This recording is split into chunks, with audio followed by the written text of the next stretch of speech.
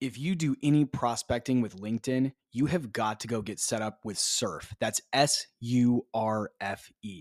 It's a tool you can use to add new contacts to your CRM system directly from LinkedIn in seconds. I'm using it every single day. I add contacts, follow my deals, keep track of notes, and it ends up saving me a bunch of time on prospecting and outreach, which means I can spend more time moving my deals along. The data is always 100% accurate since I don't have to copy and paste all the fields over from each and every contact that I want to put in my CRM. Instead, Surf does that all automatically with just one click in about 60 seconds. The team over at Surf has put together a very special offer for fans of sales players. There's a link down in the show notes, and you can use the promo code JWSurf5. Don't forget the E at the end of Surf. That's JWSurf5 for 5% off your first year. Don't spend another minute doing things manually. Go get set up with Surf.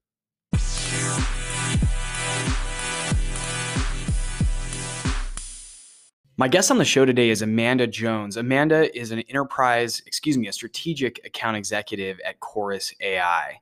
She brings a wealth of knowledge in the SaaS space.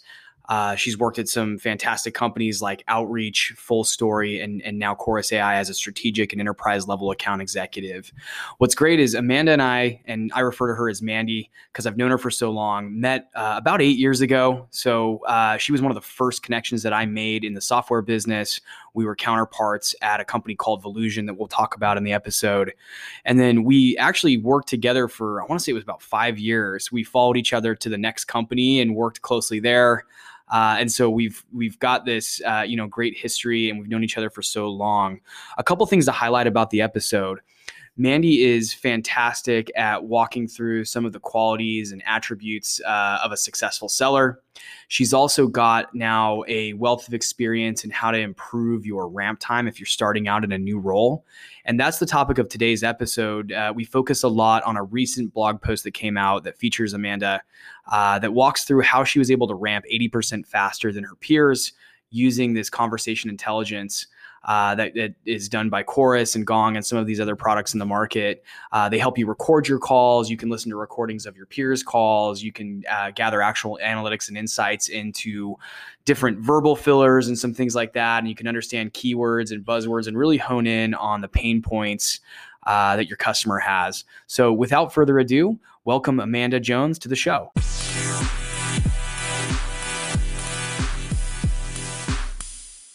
So I've known Mandy for almost 10 years. And really, you're the first professional connection and colleague that I had in software, because like within days of me moving to Austin, we were desk mates at Volusion. So we've known each other for a really long time. And I really admire, some of the stuff you've done in your career, especially some of the like most recent unicorn companies that you've been at. In enterprise and strategic selling roles. So I'm super excited. And that's why when I thought of like who's going to be my first guest on the podcast, you instantly came to mind. I was like, oh, well, my first friend in the SaaS business was Mandy. So it's fitting that I have you as the first guest here on the show. So welcome. And thanks for being guest number one. Thanks, Jesse. I'm so excited you're doing this. We're really excited to dive in and see how we can help other sales reps. Yeah. So first, I wanted to ask you to just share a little bit about your career progression. So, and I'll also preface by saying we're kind of cut from the same cloth. Like we didn't start out in, an enterprise selling role or something like that. We didn't even start out as enterprise BDRs or sort of the more common paths now. We kind of grinded it out in SMB sales. And I hate to use the word boiler room, but that's the reality of it is we both started in the boiler room. So, oh Lord, tell me how you got started, and then, share any awesome, kind of awesomeness about how you sort of leveled up each time you changed roles and how you made it from boiler room to boardroom, if you will, because now you're probably pitching to, VP and C-level execs. So tell us about that. Yeah. So I actually, to your point, I didn't start in the software sales world. And to be honest, I wish someone in my college career told me about it, because I never was introduced until I worked at Enterprise Rent-A-Car.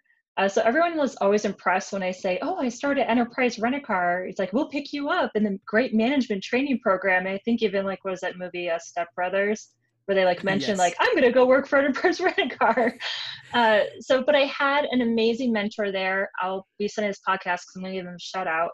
Jeremy Batt, he actually really got me excited about sales. And because of my time at Enterprise Rent-A-Car, I met my friend Michelle, and her husband was a software engineer at Blackbaud. And Blackbaud's a huge company, headquarters in Charleston, South Carolina, 3,000 employees. It's nonprofit software.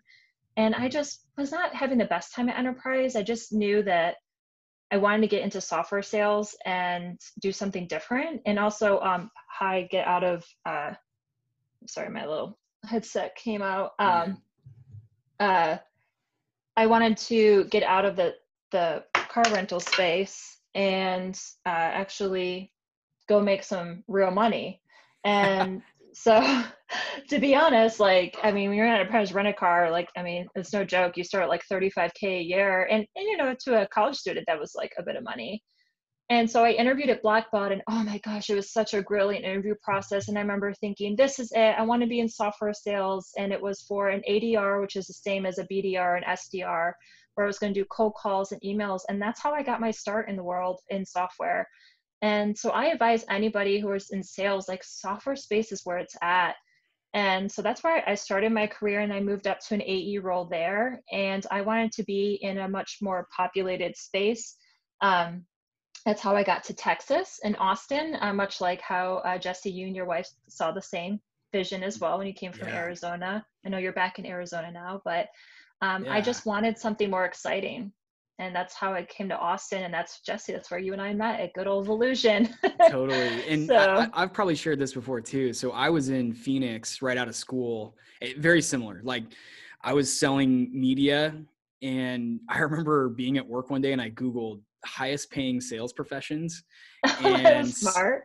enterprise software came up, and I was like, whoa, that's a lot more than what the guys that I'm working with are making. And well, it was software was like the second place one behind pharmaceutical sales. And I wasn't going to do that. I wasn't interested in doing pharmaceutical sales. Didn't really have like the, background for it or anything like that. So I kind of landed in the space the same way. And then after that, I just Googled like best cities to start a career in SaaS. And a family friend had recommended Austin, and just everything kind of lined up. And that's how the Volusion opportunity came about. But it's so cool to have then gone from selling small businesses up the chain to, now selling to larger enterprises. So what kind of things would you say you've done that have given you an advantage in, each move you've made throughout your career? Because now you're in a pretty awesome role at an awesome company. What was that progression like? Yeah. So, I mean, I think it's so important when you're in your career, get a really good network behind you. And, at Volusion, like, yeah, I mean, there's no joke. Like, if you look at the Glassdoor reviews and, we experience it, it is a boiler room. No offense, Jay Montwani, you were great. But it taught me a lot, right? It taught me, how to have those quick conversations, do those quick close. And I learned a lot from Chris and Jay that were on my team. And I think that that's really important as you're moving your way up in your career, to have those people in your corner and learn from the best. Like, I would listen to, obviously Chris was the top rep on my team, and just listen to him. I was sitting right next to him. So I could like learn from the best. And, I think that that would be like my biggest advice to anybody, like as you're moving your way up. We're lucky here in Austin, Texas. It's a huge startup scene. And, obviously, Jesse, you and I followed each other, like basically Yeah. people look at that and they're like, are they siblings? Like, what are they doing? Like, why are they following each other from company to company? But I mean, we pretty much worked at Volusion together. Then we went to Spiceworks together. Then we went to Smart HQ together. And then Yep. that's when we split ways, when you went to Medallia. And then I headed over to Outreach. And, I think you probably witnessed it too as well. Like, we mentored each other a lot. And I always wanted to learn how to get better. I noticed too in my industry that there's a lot of sales reps that might have a little bit more of an ego, that don't, think like, oh, I got this. I've been doing sales for 15 years. I'm good. Don't worry. But, I think you should always want to do better and learn from the best. I mean, I've been fortunate enough, especially at Outreach and at Chorus, to be reporting to some of the best managers I've ever reported to, who have tons of years of sales experience, know how to Mhm. teach me. I learned how to negotiate better yesterday. I mean, there's just little things that they teach you that, that's how you become a great rep. And that's where Mhm. the big money comes into play. So I think Yeah, having those people in your corner are key. And you're one of that's them, a Jesse. well, I appreciate that.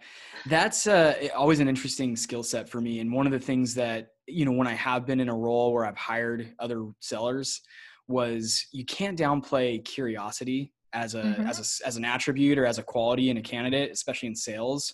If you're not curious about how someone's business runs, if you're not curious about how you can solve problems or, what's possible, then you're probably not going to succeed in the long run in, enterprise selling. You have to be Hmm. really curious from the start to finish. Like from prospecting, you got to be curious about who owns what within a large organization. And then you got to take that curiosity and drive it through the entire sales cycle and be curious about what it would take to do this and who would be involved if that, and what kind of customizations might make sense for, a successful deployment. You cannot downplay the skill set of curiosity. And I don't even know if it's considered a skill set or if it's just a quality. It But I should think be. I it feel really like that should is be. a critical one to have, especially in strategic sales. Yeah, it really is super important. And I think, the three skills that I always think of as being those that set most of the reps that I've worked with that were elite apart was curiosity, passion, and then a little bit of competitiveness, but not overly competitive.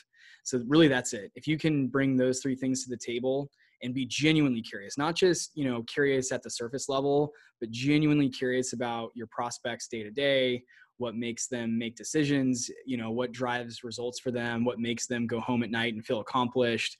Those are the things that I've found for, the top reps that I've worked alongside. And then when I've been in, good performance grooves, that's usually what it comes down to, is like, I'm genuinely curious about the prospect and I genuinely care about solving their problems versus just, I'm trying to make a buck or trying to close a deal so I hit my number. And I think that that's a really important characteristic to have. And I feel like that's why personally, especially in the last few years, I've had a lot of success and closed some of the bigger deals in my career. Is because it's my personality. I generally care. Like I Yeah. care about the fact that, especially with my champions and evaluators, like, I'm lucky enough to be working for such a great, powerful solution like Chorus. I mean, conversations intelligence is one of the most heavily invested industry right now. It's, Mhm. I mean, Gone and Us just got a bunch of investments, and then Salesforce just released their own. And so we're really like solving some big, big problems with conversation intelligence. And that's why it gets me really excited, because when I'm talking to other sales teams, it's fun to talk to them. Mhm. I'm learning more about them. And I've seen people who've used my solutions like at Outreach get promoted because of it. And I think that that's like what I strive for, like gets me excited, is really helping that prospect and really, like you're saying, like being curious and understanding about their business. Because at the end of the day, I do care. And I feel like that is sometimes a missing piece from other sales reps, where I'm talking more about like the ego. They don't want to learn, is they don't really dig deep down to the problem. Like, why are we having this conversation? And if a new rep is listening to this podcast, a thing that I learned from previous bosses and my being coached myself is always ask the why. There's this guy that was just promoted as a manager here at Chorus. This man is phenomenal. He's so good at asking the why. Like, why are you trying to have more productivity? Like, I Yeah. had that conversation today with one of my prospects. Like, he said, hey, productivity is our number one thing. It's when I get to have those conversations, obviously it didn't make sense to like start diving in right now because it's not till next year. But we want to ask why. Why is productivity important to you? Why? And allow the customer to continue to tell you the reasons.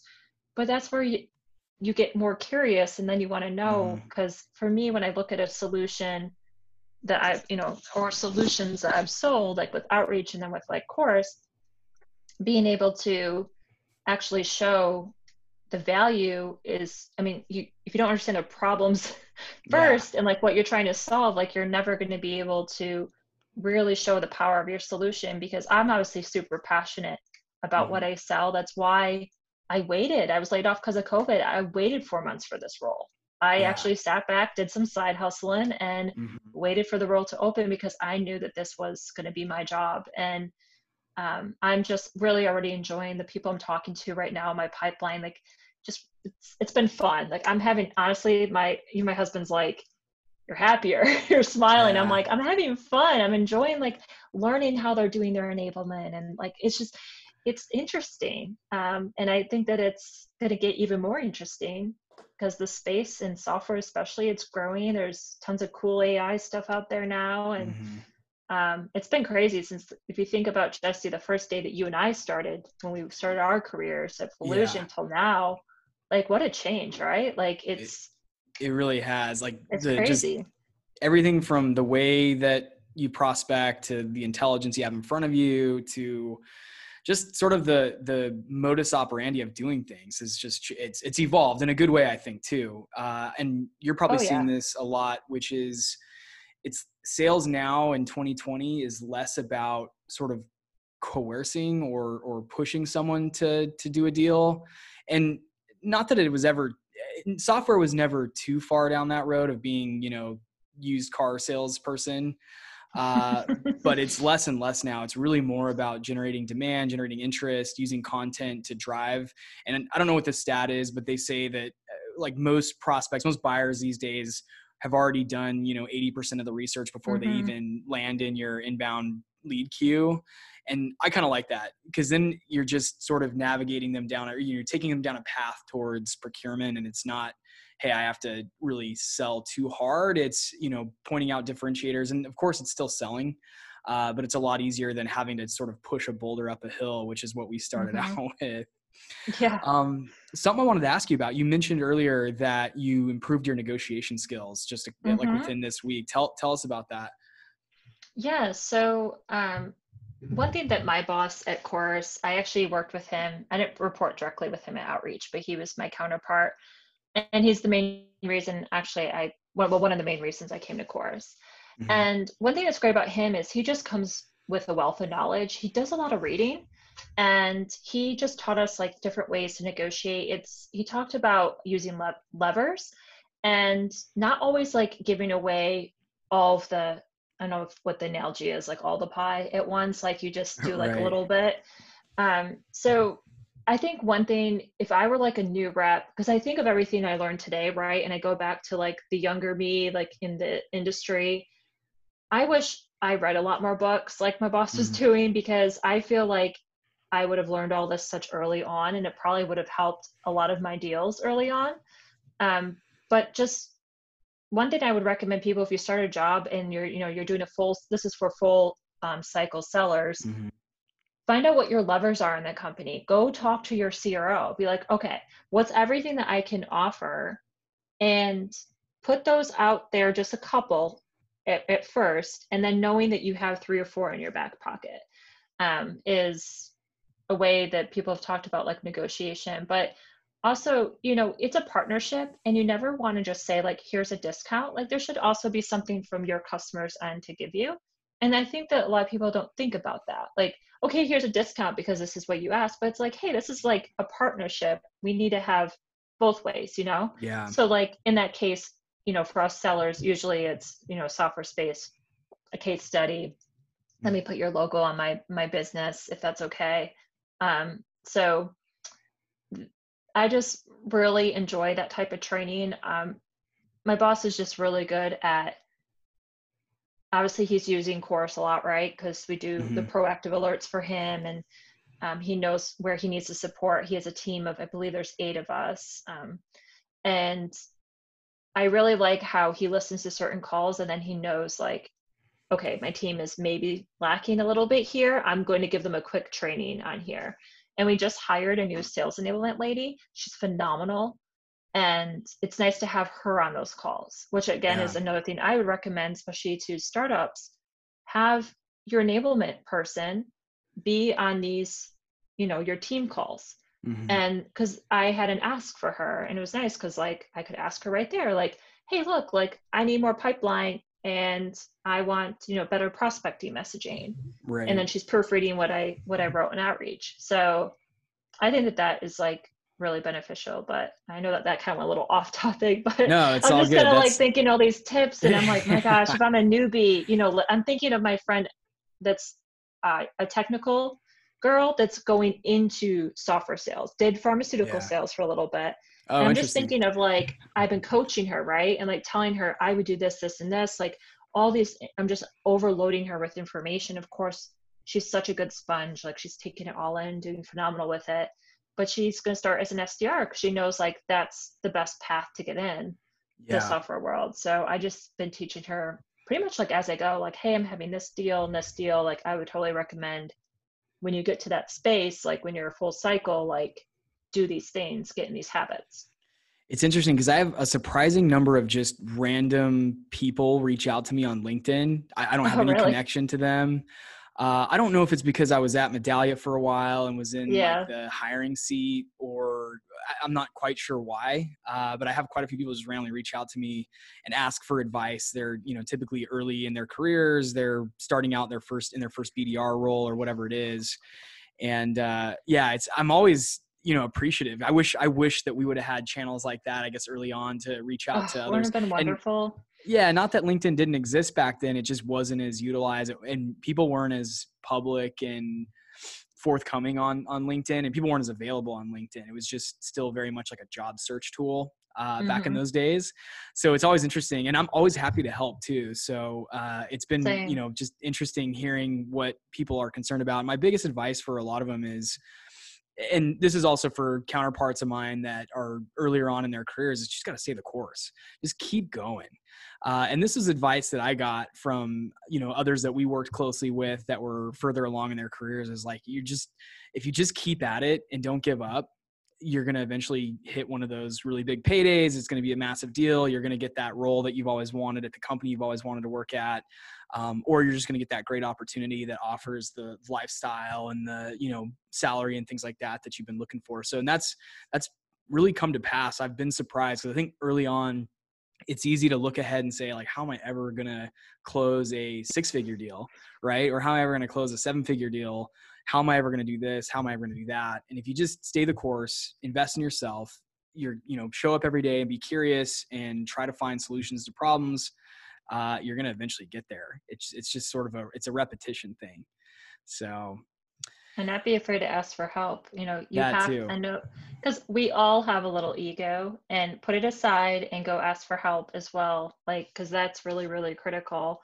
And yeah, like that's what you and I did. You and I like really stayed the course. And it's, I think of it like you have to focus on day to day. As long as I'm putting 110% into my day, it's a successful day. I mean, Yeah. there's so many things, like especially when you get to the strategic sale, like there's so many ways, like the two big deals I'm working right now that can go sideways. But it's more about at the end of the day, have I presented to my prospect the solutions to their problems, to your point? And I know Yeah. that I feel like I have done a great job with that because I also pulse check with them. Like, is this what you're thinking? You know, am I on the right course? And, you know, constantly like I do like little micro meetings. And so instead Okay. of, you know, like say, for example, there was like an ask of 3 things that they wanted to go over, well, I Mm-hmm. split it into 2 meetings. Because here's the thing, what happens is I know, especially in the strategic sales, you're going so fast in this half an hour meeting and then you don't get to it. And then Mm-hmm. people have an attention span. They're not going to get in all that right information. So it's, if you have a very robust agenda, like that's my recommendation too, is it's okay to split it in a couple of meetings and and own that and have that control Yeah. of like, look, this is what I would recommend. And obviously like you want to work with their schedule, and if they're, you know, wanting to close soon, like obviously speed it up. But um just stay, like that's what I mean by like doing those things. You're like, see how I'm still staying the course. It's like stay the course, work your hardest, solve the problems, ask for help. I've aligned everybody on my side with my deals, and you will have success. And like my boss actually said this to me recently.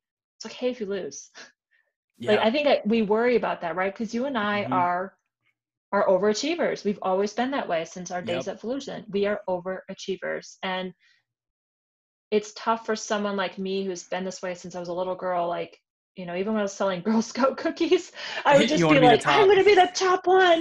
Like, You got to make that money. so yeah, Yeah. it's okay to fail, and like I'm learning that too. Like, even though I don't want to, but I think it's just more like I just know my solution's amazing. I'm like, I just know it's, and especially when I know it's really going to help and get them promoted and make them be excited, like I get very passionate about it. I'm like, I just know this is a fit. Like Yeah.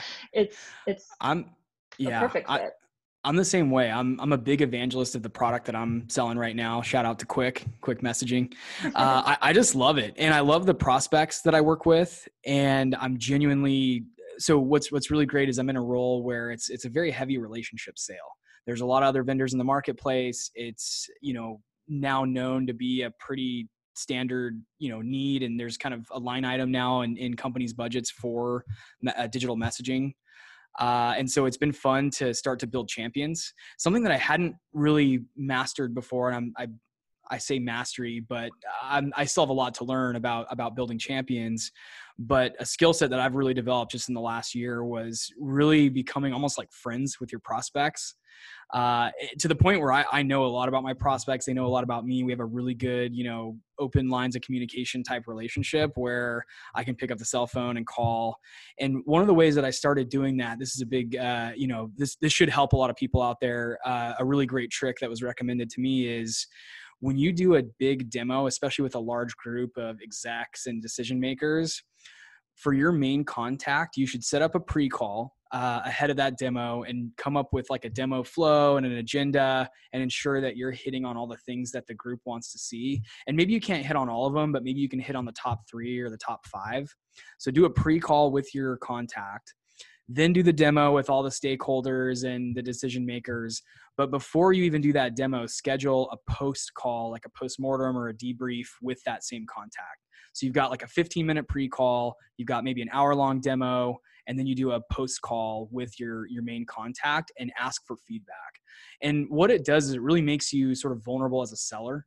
And the contact's really willing to, for the most part, I've found that my contacts are willing to give it to me straight. And I've built that rapport and that trust with them that they're willing to say like, hey, this part of the demo wasn't really interesting. We went way off course on a feature or a function that didn't matter. And it's really helpful. And it helps me get even better at the pre-call. So, for the next deal cycle that I'm in, it's like, all right, let's really dig into what they want to see during the demo. And then the post call. And I think prospects appreciate it too.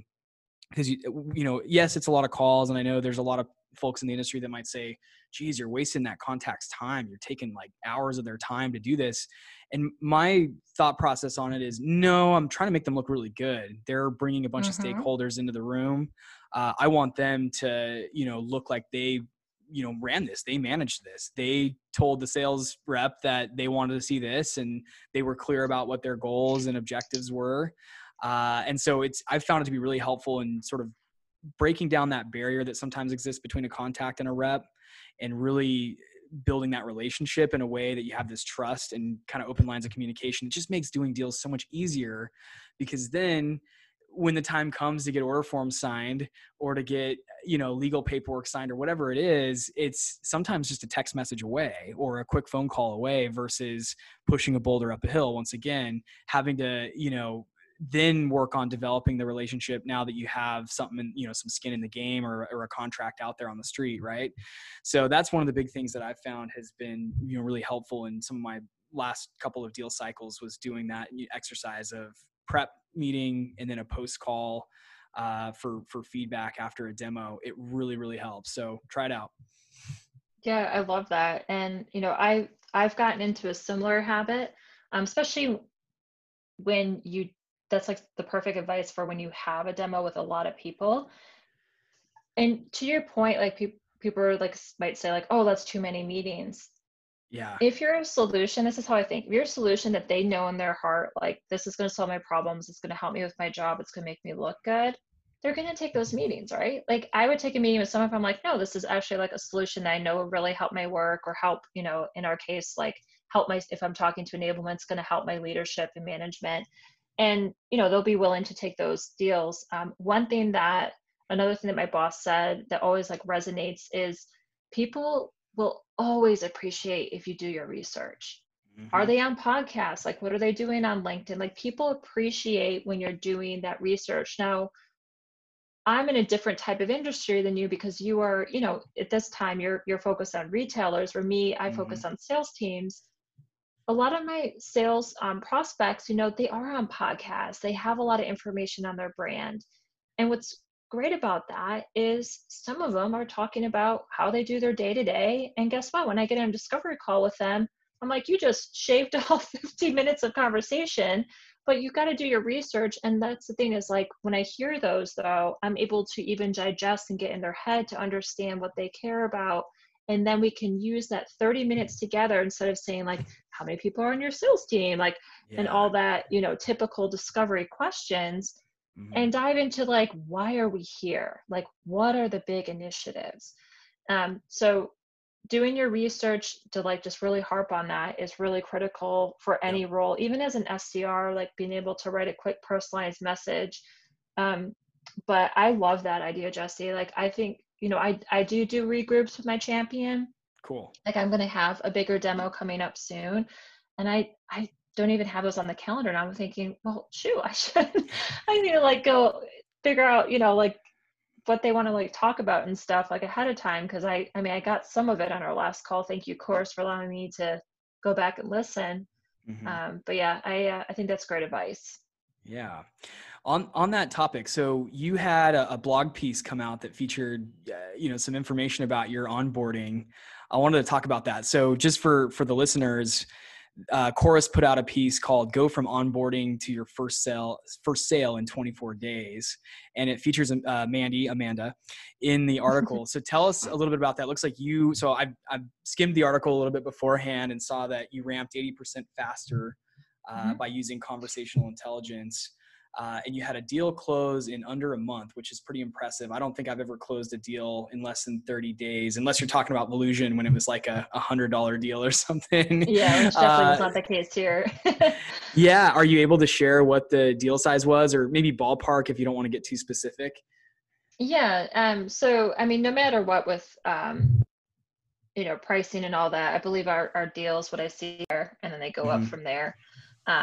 Just because we have like a minimum at Chorus, um, but like for me, how I was able to ramp very, very fast was obviously using conversation intelligence. And my thing is, if you're a sales rep, especially most of us are remote, because I only know a few, very few states and very few offices have people going Mm-hmm. back. Yeah. And even so, they're doing a hybrid model, right? So how can you be successful with remote employees? And again, this is like why I'm really excited about this space, because I've always been passionate about being remote. I've been remote for 3 to 4 years now in my career, and I have a nice office space. Like, I'm really productive with it.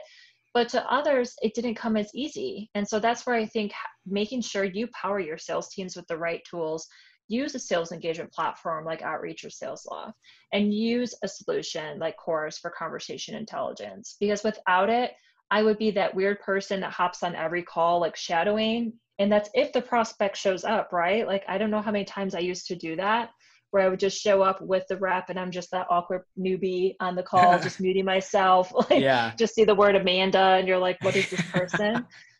So I hate being in that seat, but yeah, it's it's usually the how it is when worst. you're new, is like this awkward fly on the wall. I hate that. Yep. And you're like, hi. And then you don't know to say hi or introduce. Or if the rep's like, I'm not going to even introduce her, I'm going to act like it's my note taker or my admin assistant Yep. or like a new SC or something. But I listened to calls from two top reps, a female and male, that are on our team. And these reps have both amazing strategies.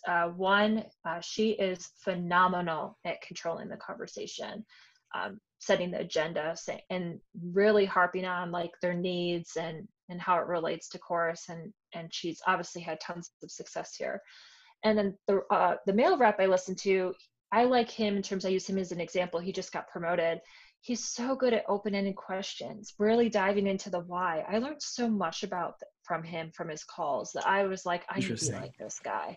So I would, if you think about me, Jesse, because you know me for many years, you can probably conclude she's definitely a mix of those two people, because I'm very organized, very good setting the agenda and like focusing on the needs. And then I do ask, open-ended questions. I think I can do better. So, Yeah. but I ramped fast by listening to a bunch of calls from those reps. I'm building my own ramp playlist so I can reference back, which I have a couple times, was really powerful. I am able to digest previous calls really fast because I, put it on high speed and then I write notes because the BDR, would take the call and then I could figure out exactly like, okay, what was this customer really focused on? And then I was able to then do a tailored demo based on just a couple of things. And then I hard closed the prospect at the end. Wow. But it was, I think without conversation intelligence, that conversation would have gone completely differently. I don't know if there might, I mean, maybe, like it was inbound. So to your point, 80% there, right? And Right. maybe in his case, maybe he was 95% there. But the point is, it helped me have deeper insight. And then it allowed me to be very organized. So the next call I have with the prospect goes back to the way I like to sell, which is very focused, if you want to talk about two things, we just talk about two things. There's no reason for me to give you a lot of noise or talk about a lot of different things. Let's focus on those two things Yeah, that's a good because there's a policy. reason. Yeah. Always, like, people think about that, like find out what their top initiatives are and only talk to how your solution solves that, because again, you're only can take in so much information, right, and pay attention for so Right. long. So that would be another key takeaway. If I were like a new rep, I would totally take that advice Yeah. because it would just make your life a lot easier too. So I want to confirm a couple things. So this inbound came in inside of that 24 days, or was it someone that was already in the pipeline or someone that had already come into the queue and then you sort It of came took it and ran inbound with while it? I was here. Yeah, so Oh, we wow. always have our BDRs evaluate. So he came inbound, so we have to predict that 80% there, right? Talk to Right. my BDR, his name is actually Jesse, so good name. Great And name. then and then from there he set up a meeting with me and I did more of a deep dive demo. But and with his initiatives, he was very data driven, very successful CEO, Mm-hmm. had a very like actually really neat use case that I was Cool. very intrigued by. And um, it allowed for a very fun conversation, but very focused. And I showed him just a couple things in course, and he knew that we're the leader in the space where our product is going. That's why we had a big investment this year. And so it was a very fun deal cycle and very, Yeah. very fun prospect who's now a happy customer.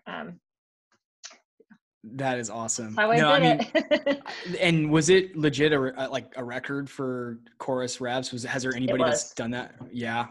I was I gonna say, I was don't told it think was a record. most companies I've been at, I don't think I've ever seen anybody close a deal in under a month. Not when they're new. I mean, yeah, Yeah. not when they're ramping. I mean, I know there might have been someone at Outreach, maybe, but Yeah. even then I'm like, no, I think that one was still over a month. So, um, I mean, yeah, we could always sit here and say, oh, right place, right time, and maybe there's, Yeah. I call those like more in the world, by the way, people when they like say things like that, like, I don't know, would you call it just say like the haters in the world, like, The oh, right place, haters, right time. It's like, no, I was the very focused on his detractors. initiatives. Yeah. Yep. I'm like, Yeah. and by the way, don't let anybody like say like, oh, well, she just got lucky. Don't let when people say that, like, it's yeah, okay, some of this is luck, right? But at the same time, it wasn't luck that I built a great relationship. Like that's just how I am. And it wasn't luck that I knew that what their initiative was and I focused on that to solve their problems, to why he wanted to invest in a solution like Chorus. And same at Yeah. Outreach too. There was a lot of like, reps would be like, oh, well, they hated Salesloft, so that's why they came to Outreach. No, he did an amazing sales cycle. He was very, like, I listened to the calls. We use Hmm. Chorus over there. And I'm like, he was doing a really phenomenal job. Like, I mean, we can sit here and say that all day, but Yeah. um, It's funny. I'm a big believer in luck. I really am. But I also think you can make your own luck. yeah. And if you're putting in the effort, you end up getting luckier just because you Mhm. have more at bats, you get more chances to get lucky. So I always just ignore the detractors that I've worked with who are like, oh, well, yeah, you got that one in, whatever they say. Yeah. And They I'm were making sold on your company last year and then they yeah, came back. And I'm just like, no, I think everybody, especially at my company, I work with some phenomenal, every one of them, every single one of them is a phenomenal rep. And I I've never had that mindset like, oh, it's luck, Yeah. like why they got that big deal. I mean, I have reps on my team that are working till 1 a.m. sometimes. I mean, they are really working their butts off, and we're all here for the same mission. Like, we really want to be the leader in the space and continue to be the leader in the space. And um, I get excited seeing the Yeah. hard work. I'm like, Yeah. it's very exciting and motivating, right? Because I work just as hard. Um, so. So if you had to give advice to someone who's starting in a brand new selling role, whether they're, boiler room or enterprise regional director for a top unicorn SaaS company, what would be one piece of advice you'd give them to ramp a little bit faster? Maybe they can't close a deal in 24 days like you did, but is there one piece of advice you could give them that would help them maybe ramp a little faster than they would otherwise? I definitely think it, like, not to be biased because I'm selling it, but you can see why I went to it. I think having a tool that's conversation intelligence and being able to listen to calls is going to be, like, I think that that's what solves that. Like, that's how you ramp Yeah. faster, because your reps that already are tenured, they're busy, they're closing deals. They might not have time to tell you like all the ins and outs of the business. But I would definitely recommend, listening to calls, or if there's just recordings, maybe they have it on their Zoom or WebEx that they just saved in a pile, and listen to what your top reps are saying to customers and listen to what customers are asking Yeah. and go learn more about that. There's many times I will listen to calls. I have an amazing SE. He's great. And it's nice because, again, I told you people work very late because we're so busy. I told you the Yeah. space is like, It's so I love when I have questions at 11 o'clock at night, right? He's there. So I Slack him yeah. like, hey, I was listening to a call with Devin. Uh, this customer had this question. Like, I heard it a couple times though throughout a couple of calls. Like, why did what can you help like me understand like where this question's coming from so I can continue to educate myself? So Yeah, I would recommend that. we don't have Chorus in place where I'm at. I know we've talked about it and looked at it, and I believe I don't know if it's an active cycle right now. I won't assume, but I know we've looked Maybe at it in the past. I'll It go see. it's definitely something we want. I don't think we don't have it for lack of wanting it. But what I do right now is I still record almost every single call that I'm on with a prospect on Zoom, That's a just good to have habit a for sure. record, Mm-hmm. especially for the more strategic deals I'm in, and especially the ones where you have a lot of stakeholders. Because one thing that I always want to pick up on too is if you've got 3 or 4 people or 30 people, it doesn't really matter. If you have multiple people evaluating a piece of technology, you want to make sure that you can find the thing that is going to help drive it on. What's the motivator for each one of those personas, right? And like, for example, I'm in the middle of a deal cycle right now with a, really large home services company, Mm. and they've got, like a member of the marketing team, a member of the customer experience team, and then a head of the product team, and then the CTO, as well as like some procurement folks as well on the call. So it's really interesting to try to, like, when you go back and listen to recordings of calls, say, all right, I think I know what the driver is for the product team. And now when I'm on calls with product leadership, I can sort of tailor my presentation, my conversation towards the product outcomes, versus when I get on the phone with the leader of marketing or CX. They may have different drivers that are pushing them to make the decision. So now I can customize my presentation based on that when I have follow-up conversations, or I can do a whole sort of smorgasbord and cover all things and break them out in a way that everyone's like, cool, this seems like something that's going to ultimately benefit what I'm trying to do here. So yeah, it's super helpful to record calls. I know Chorus obviously takes it way deeper than just recording the Mm-hmm. calls. I know there's like analytics and insights. I don't think I've ever looked at Chorus's interface. We had it at Medallion. We never deployed it, which was a complete shame. And I won't go down a rabbit hole as to why that was, but I really wanted it. We owned it. We had signed a deal and had access to it, but never rolled it out to the team. At least when I was there. Maybe they've rolled it out now. So I always wanted to see it, and I always wanted to see it in action. So I'm pushing here to get that at some point, because for now, all I can do is just Zoom calls and then try to take notes as best as I can. And I'm a big believer in note taking. It's not a skill that I thought was important a few years ago, and I've been called out before by some of my leadership, like, where's your notepad, dude? And at the time I pushed back and said, I don't need a notepad. I got like a photographic memory. I got this. And then I had a really fantastic sales leader sit down and say, look, you and me are going to come up with a way that you're going to take notes in a way that's going to help you do better deals. And he sat down, shout out to Zambito, who I hope to have on the podcast sometime. But he sat down and was like, look, you got to have a formula. There's like certain things you've got to walk away from every call with, data points. And these are going to help you in your follow-ups. This is why you're doing demos, you're doing discovery calls, and then you're reaching out as a follow-up and people aren't getting back to you. You're losing people after those first couple of interactions, and you're not bringing anything meaningful to the follow-up, and people are going dark on you. That's your problem. Is you don't have enough data to send back their way. You didn't showcase that you understood what their actual challenges were. So I'm a huge fan of note taking. So I am curious, on the topic of Chorus, what kind of things are in place, or what kind of features are in place to help reps with easier note taking, or does it just eliminate note taking altogether?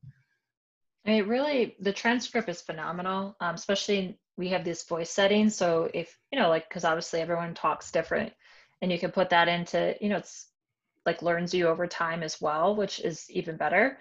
So the couple of things that it does that's really great is obviously it's taking the notes for you. So I do notice I don't use my notepad as much. Now I will write a couple of things, like if we're doing a demo and they're saying this is important, because I just don't want to forget that on the sake of the demo, because we're, flowing pretty fast here. But one thing I really like about it is it bubbles up all my next steps. I was doing smaller deals just for my onboarding and my training, and now I'm to the bigger deals because I've transitioned, because I ramped up within a month and they're like, you're good to go. And my bigger deals, like to your point, there's many calls, there's many stakeholders, and it's so critical to have a system just tell me like, hey, these are your next steps. I almost sent an email and then I went back and clicked on my next steps, because ours is very a lot different from our competitors. Like it'll show things like, I'll send this over. It doesn't just do like a time.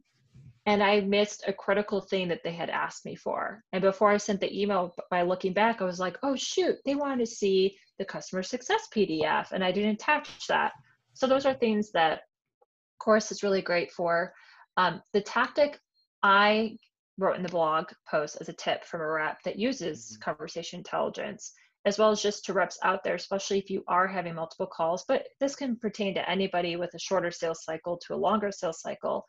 Have your calls and go and quickly listen and digest them with your comments. And then I will like take my boss if I'm like, hey, help me here, help me here. So in the beginning, you're building those really good sales muscles. And that's something I felt like I might have lacked before, just not knowing what type of muscles I should be working when it comes to sales motions, because maybe I didn't have the best leadership before, because I really didn't see myself being beyond successful, like feeling like I'm, every day I'm doing a great job. And so really, to be honest, outreach, like I felt like I had really great training there. Like I really understood what a sales process was. There's a lot of amazing leaders over there, still is. Yeah. And so for me, like creating those good habits, like I walked into the Chorus job, like every time I listen to a call, I'm going to quickly digest. And what's great about that is now I'm coming up on the fourth call of a deal. And all I do is just click in Chorus, and I can see all my notes. And, maybe I listen to a couple again so you can know what to say. But it definitely makes, as a rep, I mean, my one-on-ones with my boss have gone down to 10 minutes when usually those are 40. Damn. Like, which awesome. is crazy, right? Because I'm doing, but what I tell people is you got to do that sales motion. You got to be tagging your boss. And that's why we don't need it, because I'm already telling him like, hey, I need support here. I need support here. So then when we get to the one-on-one, we don't really need to like talk too much, because he already knows what's going on, right? He could just go into Chorus. And he's really good at efficiency as well. He's always been that way. He was that way at Outreach. He's this way at Chorus. So for him, yes, it helps him as a leader. He can just go in and be like, let me listen to this call. Was this really a good call? And I just think that it's a great product to like take out the guesswork of like what the essence of the conversation is. Like, if I'm saying, I don't think this person's a champion, you have to call to show the proof. it's like this person, see, I don't pick That up that is they're my really, champion. that's really cool. Oh man, we really need to I need to get my You hands on this do. I want to figure out who your because rep is. yeah, please do. Do an And intro. send them my way too. I'll help like champion because I would love to have a tool like this. I think it would help me level up in a big way. I've come a long way in the last year, but I still feel like I have so far to go in terms of polish and Yep. strategy and being able to be Same. effective and really bring 100%, like not 100% focus, because I'm always 100% focused, but just being able to bring just being able to bring my best game to every deal cycle. Yep. And You that's what we do. That's what we'll call. Yeah. So You kind of reminded me when you were talking about you've talked about tools like Chorus and Outreach, those two specifically. I'm a big believer that if you're starting out in SaaS selling right now, you should learn those two tools. And there's probably a handful of others, and reach out if you want to know what those might be. But I think if you learn how, like at this point, your resume should have Outreach and Chorus on it, most likely. And if you can sort of build your career on being able to use those tools and being a power user of those tools, I can personally say that we have a really long history. Both Amanda and I have a really long history with Outreach because we were some of the beta users of Outreach, we if I'm were not mistaken. at Smart HQ. We Yeah. were because Mark sold to us in the very beginning, and Yep. we were like, I think for quite a few features too that they had us do like beta testing. So we were a small startup. I mean that Outreach. I'm like obsessed with it as an AE, and Yep. I even have a training of how I align better with my BDR. Like honestly, Jesse, I know what I would do without Outreach and Chorus. Like I think about my previous organization I was at, and they used our competitor, but I could not see anybody's calls. Don't ask me why I was set up that way. My boss, I think he sometimes will listen to the calls, but they would have us do these early deal review meetings. And then we Yeah. would sit here and talk about all the areas where the deal could go wrong, which is like a common deal review tactic, by the way, for those that are in strategic sales. But all I could think about when I was in Chorus and all these like little nuggets of information that proactively bubble up for you that makes it a really powerful solution to a rep and to a leader, I was like, my gosh, if they had like Chorus, I could just link all the calls and they would hear the whole essence of the conversation and any doubts I had, because they used to not believe my doubts. I would say, I don't think that this is where this is. And they would be like, no, it's here. And I wish I had, proof in the pudding, right? Like, check out this call. So I highly recommend it. And also, to your point, this is such a perfect solution. It's going to really help you build a skill set in development. And I love how I can just take my dogs for a walk and listen to a call from a top rep. There's, Oh, that's cool. the woman on my team that I told you about that I've been listening to all our calls. That's all I do. I'll just go in, look her up, I play a hadn't even call. thought of that as a use case, but you can go and listen to other top reps. I do it Awesome all the time, every day. calls. Washing dishes, I put in the AirPods and I put it in the app.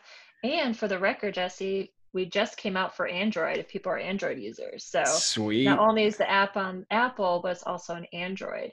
And so we really are going fast with this product. And I can't say what's up ahead because obviously this is a podcast, but there's some Just pretty amazing things. I know, right? Don't violate any NDAs No. or Yeah. don't violate any legal paperwork here on the show. No. I think back when we started out with Outreach, I just couldn't have imagined that it was going to be such a great investment. Like, I don't think I fully wrapped my head around how valuable knowing Outreach was going to be later on.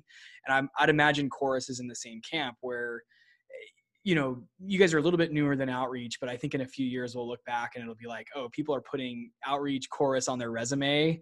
And that's the reason that they're getting the job that they're getting, is because they have this, they're a power user, or they're completely fluent in tools like that. Yeah. It means they're efficient. It means they'll perform, make you money. Totally. So it's super exciting. We're coming up on an hour here, but I did want to ask you maybe one last thing before we wrap up, and unless you want to keep going. We're good. But I know you're super busy and you've got, deals to close and things like that. But one of the things that I've always really admired about you is your financial motivation. And I know sales isn't just about money, especially when you get to like the strategic and enterprise realm. It's not just about making money, although you can make fantastic money in this space.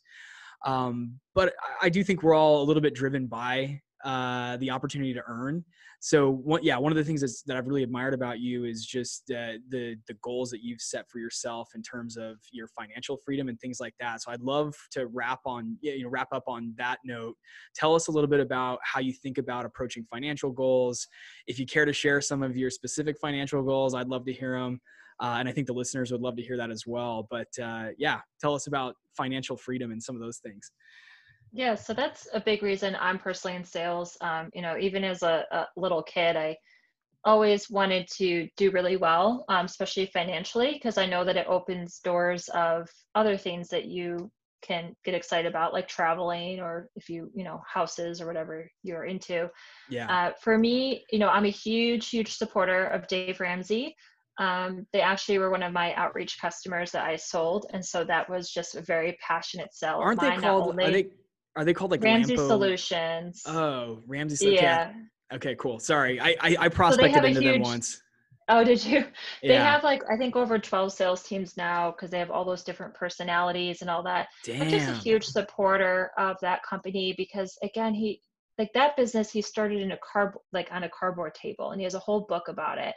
And I just look up to that because I think of even my own sales career like that. I started at Yeah. the very bottom and then I worked my way up, but I had goals in mind. I always knew that I wanted to make good money for myself and have financial freedom.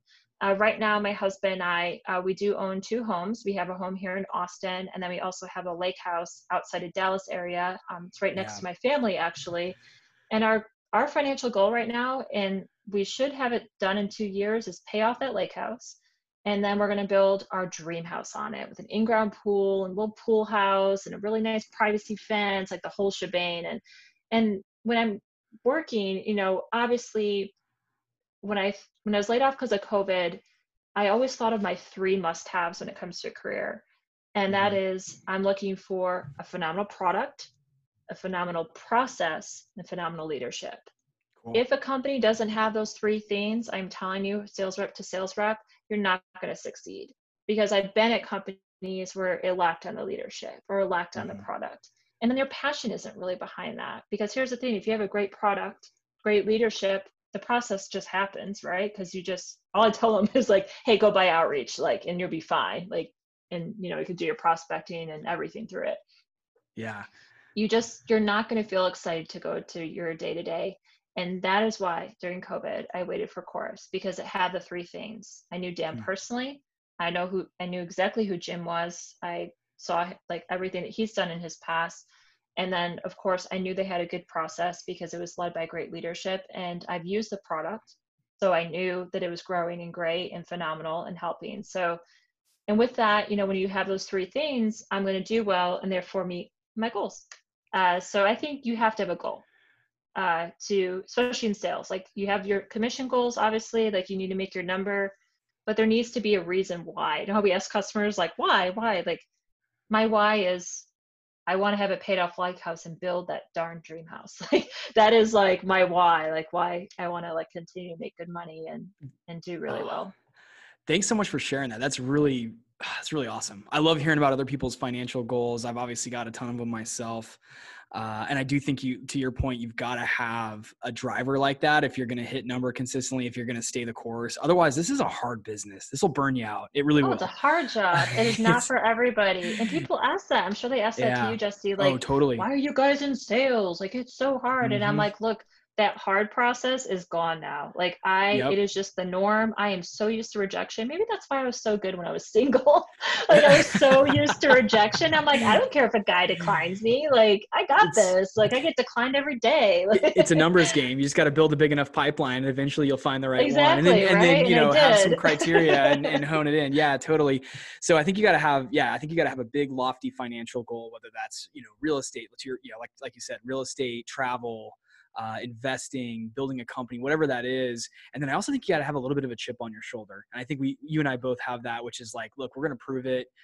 Maybe we came from, more humble means, and there's this chip on the shoulder to prove that we can do whatever we want to do, and we can achieve the goals we want to achieve, and we can make the kind of money we want to make. So appreciate you sharing that. And I think that's a perfect way to finish the episode today.